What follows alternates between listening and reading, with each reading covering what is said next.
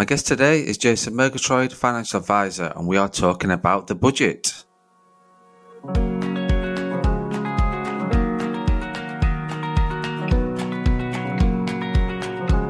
I'm Craig Skelton, principal of the CS Financial Group, and my guest today is Jason Murgatroyd, who is a financial advisor at CS Retirement Solutions. Welcome back, Jason.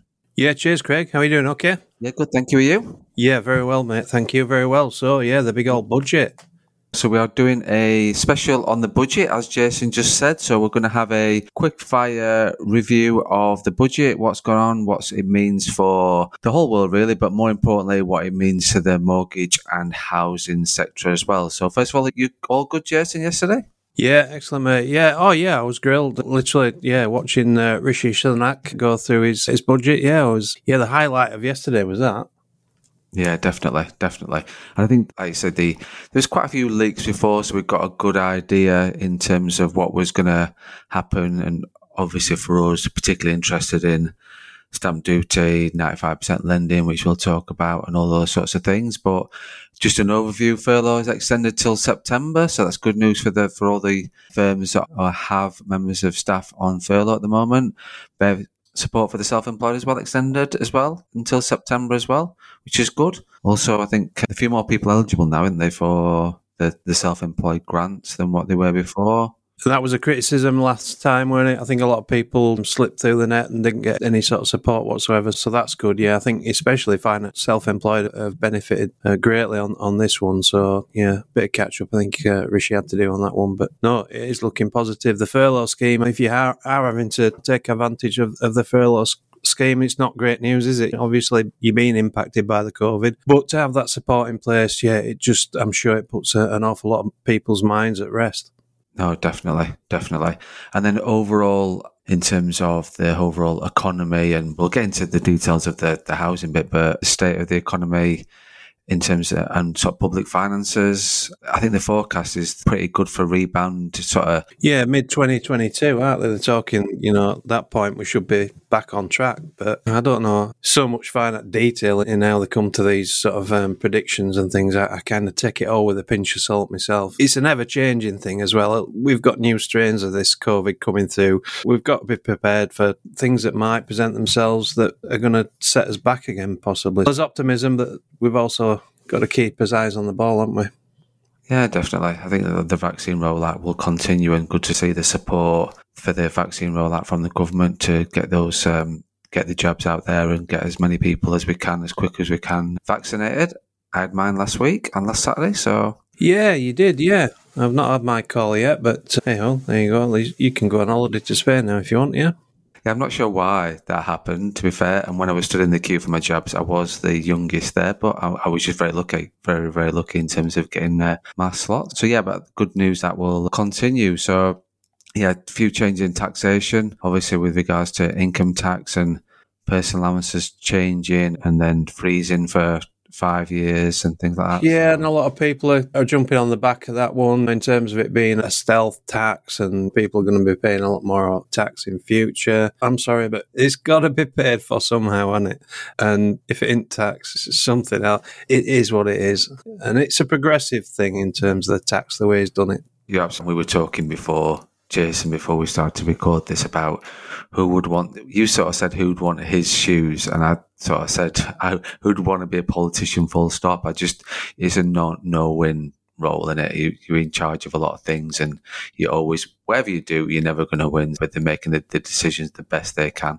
But we're not going to cover politics. We're not going to become a politician show or anything like that. So, no, definitely. So in terms of the housing market then, the good news was that the stamp duty is extended.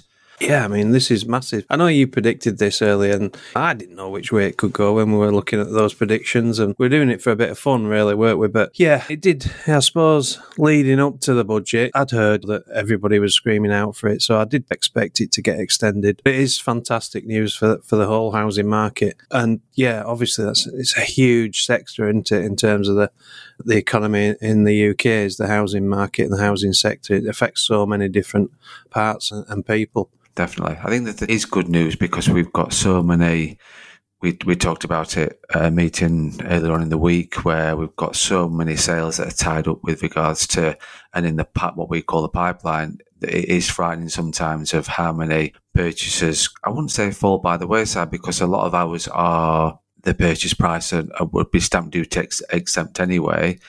But obviously there's change involved and stuff like that as well. So you've got to be mindful of that. So yeah, I just hope that the solicitors the conveyancers take their foot off the gas a little bit and think, we've got a bit more breathing space now, and they slow the process down. But I'm sure they won't.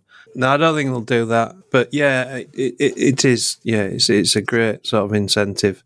And I suppose coupled with, the 95%, that's when it suddenly, turbo boosts it really from my point of view. Yeah, definitely. So just to clarify with the stamp duty then, the stamp duty tax breaks was due to end at the end of March, being now extended till the end of June. The good news as well is that the starting rate on stamp duty after that will be $250,000 until the end of September. So for those house sales that are going through that are less than £250,000 will be stamp duty free as long as they complete by the end of September, which is even more good news, really. Yeah, it is. Yeah, it's absolutely brilliant. Yeah. So, brilliant. Fine. So that's the stamp duty. So talk to me about the 95% then. So we've already had quite a lot of stream of inquiries coming through to the firm about 95% mortgages. When are they back? What's the criteria? Who's offering what, when and how? So should we have a quick rundown on that, Jason? Definitely, mate, definitely. So yeah, we've seen this scheme before back in, I think, 2013. So it's a government-backed scheme. So the government just reassure the lenders, that they won't be out of pocket if suddenly there's a downturn in everything and people can't pay their mortgages back. It enables the lenders, to go right up there to 95% borrowing. People only need that 5% deposit now, which this is going to have a massive impact. And this is going to help not only first-time buyers, but importantly, second-time buyers as well. So coupled with the fact that we've got the stamp duty holiday till 30th of June, and then obviously the reduction moving on to September, that absolutely this is going to have a huge impact for a lot of people. Yeah, and I expect we'll see a lot of lenders jumping on the back of this, but it is an optional thing, so these lenders don't have to subscribe to this mortgage guarantee scheme. But the ones that I've seen that have so far are the likes of NatWest, Santander, Barclays, HSBC. I think Virgin Money said they'll be coming in May, but the majority are coming in mid-April. We should start to see some communications coming through from the lenders soon, which is, so we need to get ready. I think Lloyds have added to the list as well now. So I think there's 5 overall mainstream lenders that are now offering it. So you're absolutely right. HSBC, Barclays, Santander, NatWest and Lloyds, Virgin Money come in May time from what they've said so far. And I'm sure we'll hear more about that.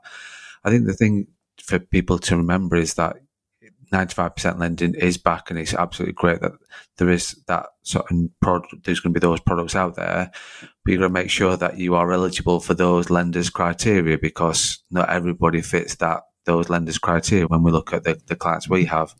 Yep.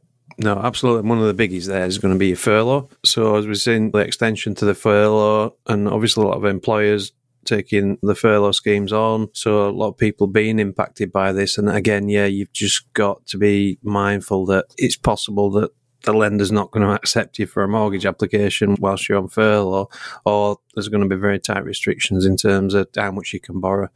No, definitely. And the thing is as well is like you say, it's all back to affordability. So you only need a 5% deposit, but you've got to make sure that you fit in the affordability criteria. So furloughs, their impacts for the self-employed taking grants has an impact as well, doesn't it, on mortgage lending? Because some lenders don't like that either. Yeah, very much. Yeah, and generally you question, well, how they're going to know. They're going to ask you for bank statements, and they're going to see the money's deposited into your account straight away. The underwriter, when they're manual underwriting these cases, they're just going to question that all day long before they decide to lend you any money. No, definitely. Any other hot topics from the budget yesterday that we should cover in terms of the housing market? No, I mean, don't forget also that we had the old Help to Buy scheme, didn't we? New builds. So there was some extensions there, which was announced before the budget. So again, just adding this into the overall housing market side of things, that there's obviously, I can see there's going to be a lot of traction in this area. I think just really reminding ourselves that we've still had a pretty catastrophic year in terms of the UK's finances. I don't think we're through it yet, but just, there's some encouraging signs, and it's just I think certainly if you're in the market for a mortgage at the moment, you need to be talking to a mortgage broker. You need to be exploring whether you're going to fit the criteria for these 95% deals. And if you are, you need to do that soon, because obviously we're going to see these schemes launch in mid-April, which is literally just around the corner. And I suspect we're going to see an awful lot of activity around new properties going on the market off the back of this. So you need to get yourselves up and ready and in fighting position as soon as you can. Yeah, definitely. I think you're absolutely right, Jason. I think the thing is, don't wait till mid-April. Act now, get advice now. I think, like I said before, we've seen a big influx in inquiries through to the firm since the budget, so people are taking advice on that, which is great news, which is absolutely great news. But get advice now, making sure you are ready once these schemes and are ready to launch, and making sure they're eligible as well. Yep. Jason, thank you very much for your time. It has been a quick fire on the podcast, just to get the main sort of bullet points of the budget out there. So I appreciate your time and input yet again. Thank you. And I'm sure we'll get you on the podcast, a normal podcast, pretty soon. Thank you. Thanks very much. Thanks, like I say, Jason, for your time to be the guest and talk about the budget. Thank you to everyone who has subscribed and listened so far. And we will be back with the normal weekly podcast next week. We are talking bridging finance with Michael Tyson. Thank you very much.